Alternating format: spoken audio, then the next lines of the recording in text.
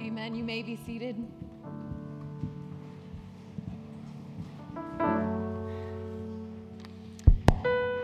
Would you join me in prayer?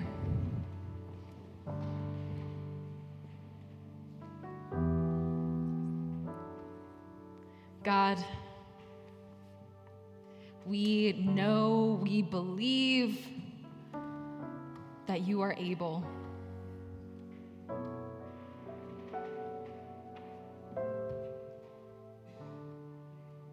We believe, at least we're reaching for you, reaching in trust that you might come and do it again.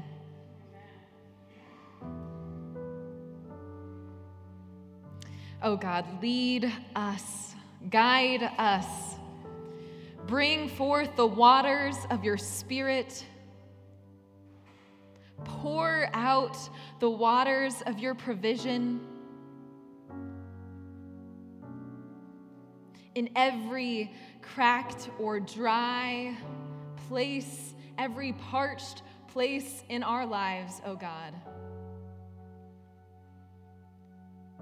Would your Spirit flow in this place?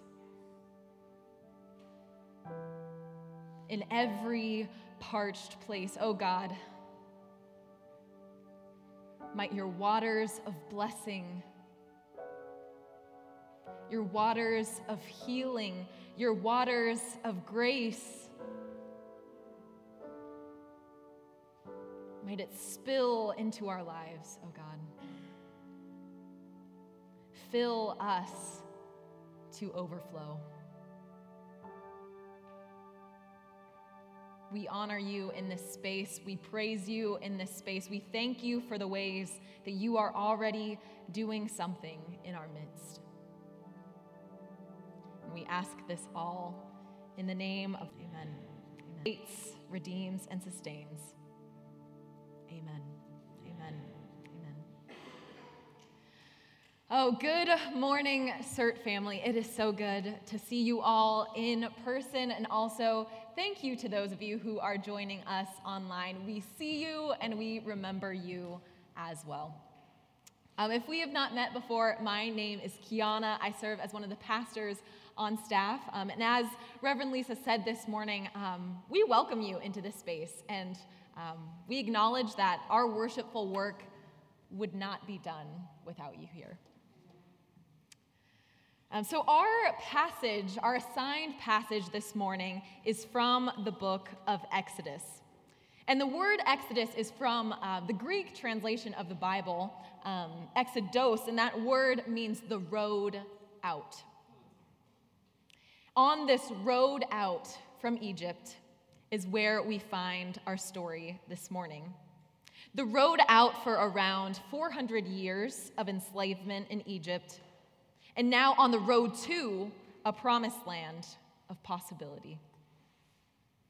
If you've ever taken a road out, I'm sorry, y'all, we always have a situation with my mic. It likes to dance around, it gets excited, so thank you for bearing with us.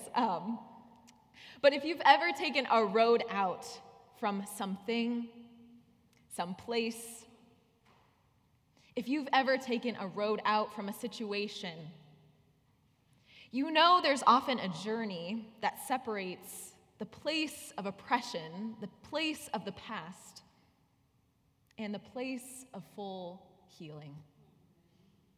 Between Egypt and the promised land, there is the wilderness. And as we as CERT have called it, the in-between. And it's here in the midst of that in-between journey that we find our story. So I would love to invite one of our CERT family members, Liz, to come up and read the scripture for the morning. A reading from Exodus chapter 17. From the wilderness of Sin, the whole congregation of the Israelites journeyed by stages, as the Lord commanded. They camped at Rephidim, but there was no water for the people to drink.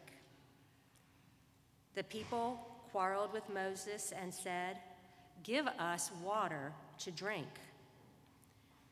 Moses said to them, "Why do you quarrel with me? Why do you test the Lord?" But the people thirsted there for water, and the people complained against Moses and said, "Why did you bring us out of Egypt? To kill us and our children and livestock with thirst?" So Moses cried out to the Lord, "What shall I do for this people? They are almost ready to stone me." The Lord said to Moses, "Go on ahead of the people and take some of the elders of Israel with you. Take in your hand the staff with which you struck the Nile and go. I will be standing there in front of you on the rock at Horeb. Strike the rock, and water will come out of it, so that the people may drink." Moses did so in the sight of the elders of Israel. He called the place Massah and Meribah, because the Israelites quarreled and tested the Lord, saying, "Is the Lord among us or not?" This is the word of God for us, the people of God. Thanks be to God. Thanks be to God. When was the last time you felt empty, exhausted? When was the last time you felt tired, worn out, hungry, thirsty, or in need? I should start this sermon out with a confession. I am a person who gets hangry. If you're familiar with the word hangry, it's a combination of the words hungry and angry. If I don't have food or a snack every few hours, I start to shrivel up like a little grape in the sun, and my responses to normal questions turn into one-word answers. How am I? Good. How's my day? Fine. The same goes for water. If hangry is hungry plus angry, then thangry might be thirsty and angry. Just this morning, I was walking, trying to go through sermon details in my mind, drinking water at the same time, and Pastor Lisa walked past me, and she just said, "Hydration, hydration." And it's for these reasons and more that God chose to not place me in the Sinai desert. Because this Israelite community is not traveling through the shops at North Hills. They're traveling through waterless land, dry plains, no sustenance. The sun is beating down on them. They've been walking and wandering for days. Their lips are cracking, energy depleting. Their steps have slowed.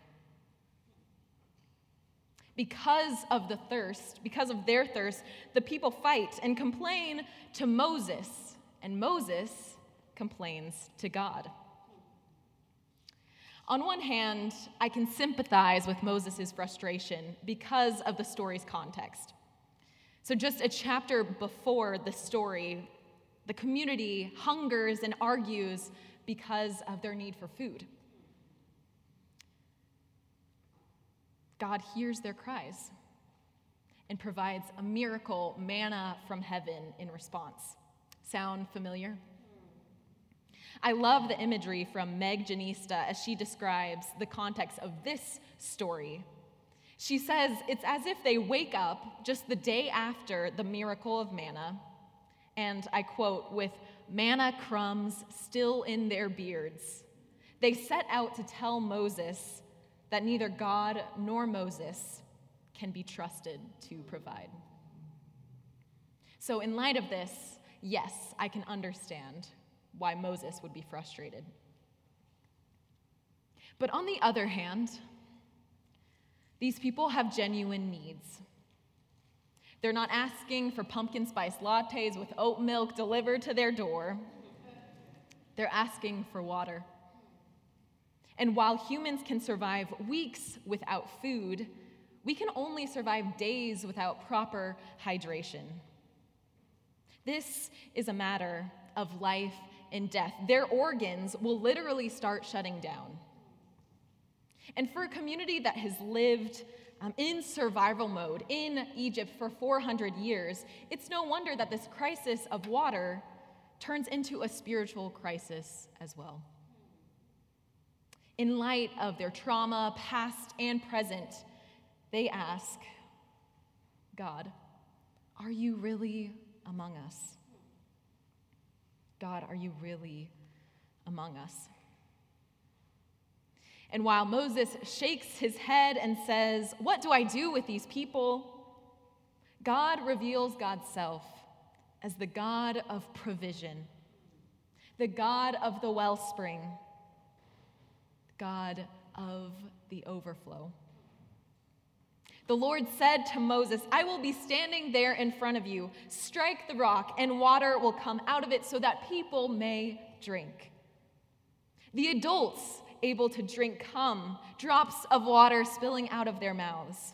Children, babies, gulp and giggle to their heart's content.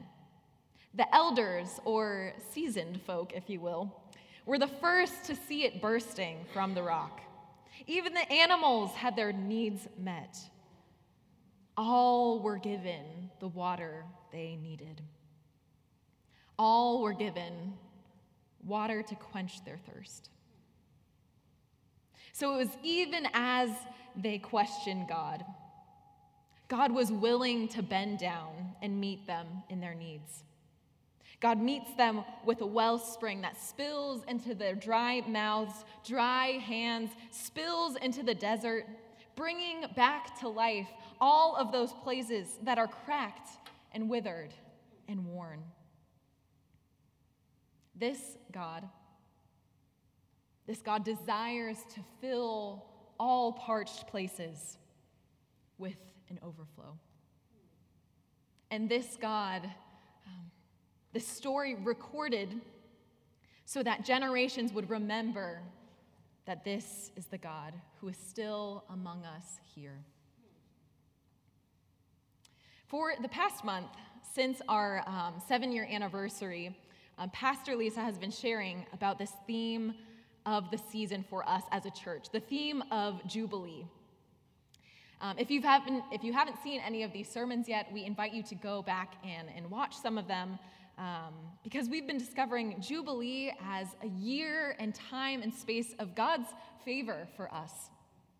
It's the season of freedom and harvest and wholeness. Jubilee is life and freedom and provision. Jubilee is the overflow of God among us. And I've been noticing that for some of us, getting on the Jubilee train has been easy. Maybe you have been living in that Jubilee already, rejoicing in the knowledge and sense that God's overflow is here and now for you. And if this is your season, I say yes and amen. And may it continue to be so in your life. May God continue to supply the waters of freedom and liberation for you. But I want to name too that for others, or maybe for all of us just at different times and seasons, Jubilee might seem like a journey away, a wilderness away. This full Jubilee that Reverend Lisa has been talking about, full healing, full wellness, wholeness, a full sense of hope and joy. All of these things sometimes seem like a dry desert away, especially in the context and world we are living in. But what I love about this story is that it reveals a God who's not just waiting for us to reach the place of arrival before we can have a taste of abundance. God does not need us to rush our own process. God does not need us to skip through the desert, to ignore the pain or tension of our current circumstances. God is the God who shows up in the middle, in the midst of the desert of our lives. While we're still on our way, while it seems like we have so much farther to go, while we are looking around and asking ourselves, is God among us or not? As these words leave our lips, as the manna from the last miracle is still on our mouths, as these questions stir up in our hearts about God's presence, as we wonder if Jubilee, if overflow, if abundance could be for us, it's in that journey that God is willing to bring the overflow. That God is willing so that every place, every parched place in our lives, in our neighborhoods' lives, in the community we live in, God wants the parched places, the wounded and salty places, the places of weariness and wound. In these places, God desires to bring about waters of healing and overflow. And so it's my prayer for us, for whatever parched places that you see or feel, both within you and around you, that God would rain over you the waters of blessing. That God would rain over you and in your life the waters of healing, the waters of justice, waters of grace, waters of whatever you need. I was recently able to go on a silent retreat, and I found myself just with a book that was filled with journal entries from Mother Teresa. And in her journals, she speaks so much about the importance of stillness and silence as a way of hearing from God. And it's in light of that I am believing that God not only speaks through what we call the sermon or the word, but that God can also speak in the silence that we take. That God doesn't really need even my voice, but that the Holy Spirit could be moving as we sit and still ourselves. So it's in light of that I am going to invite us into a prayerful reflection. And I'll invite David back up.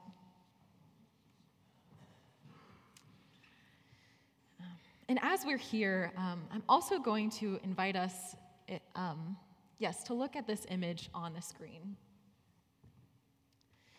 So this piece is by John August Swanson, who is a Mexican-American artist who painted this piece in the 1980s.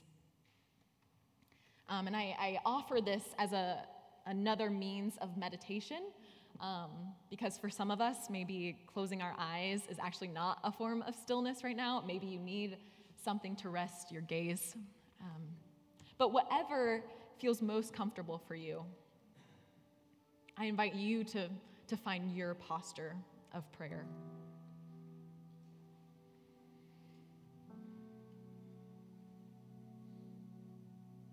Find a posture of prayer that is comfortable for you as we move through some guided questions together.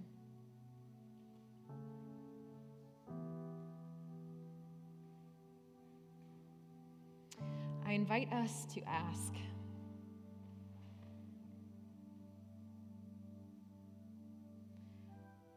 where in your life do you need God's overflow? Where in your life do you need God's overflow? This need might be in a certain circumstance.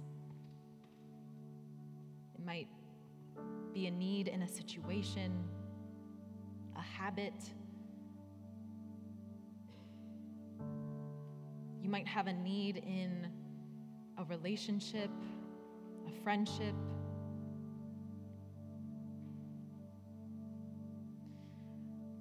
Where in your life do you need God's overflow?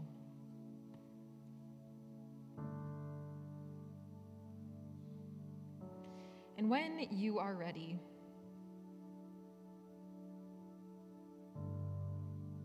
might you bring this need before God?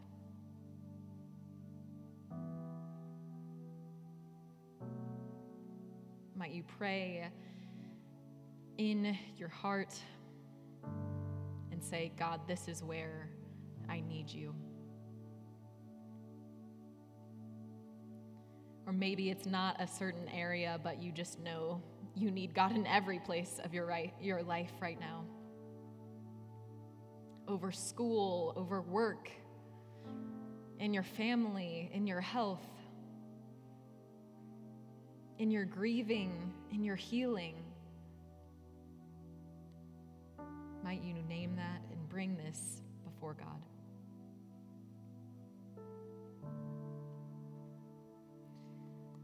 And if you need to stay there, I invite you to stay there as we move on to the next question.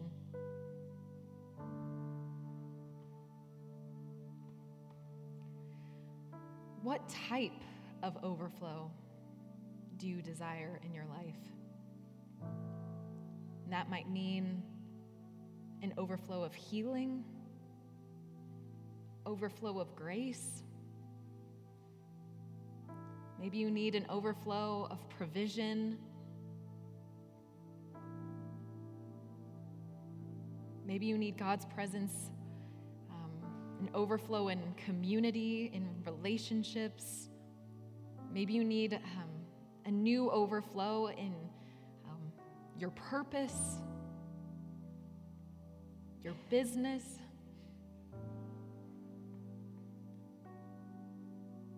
Maybe you need an overflow of joy.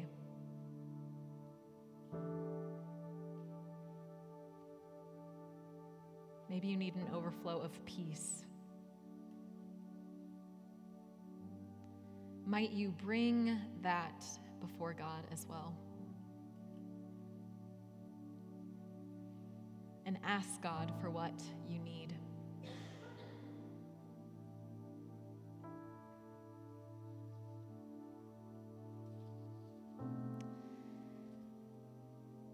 And lastly, I'm actually going to invite you to silently and briefly turn and look at those who are sitting next to you in your row. You can just briefly, say, wave a little bit, or just be aware of who is sitting next to you and around you, even if you don't know them, and return back to that posture of prayer. And as you return back, might you offer a prayer for those sitting next to you? Pray that God's overflow would be real and present in their lives. Pray that God would receive and hear whatever prayers they have prayed in this space, and that God would give them overflow even if the words are too hard right now.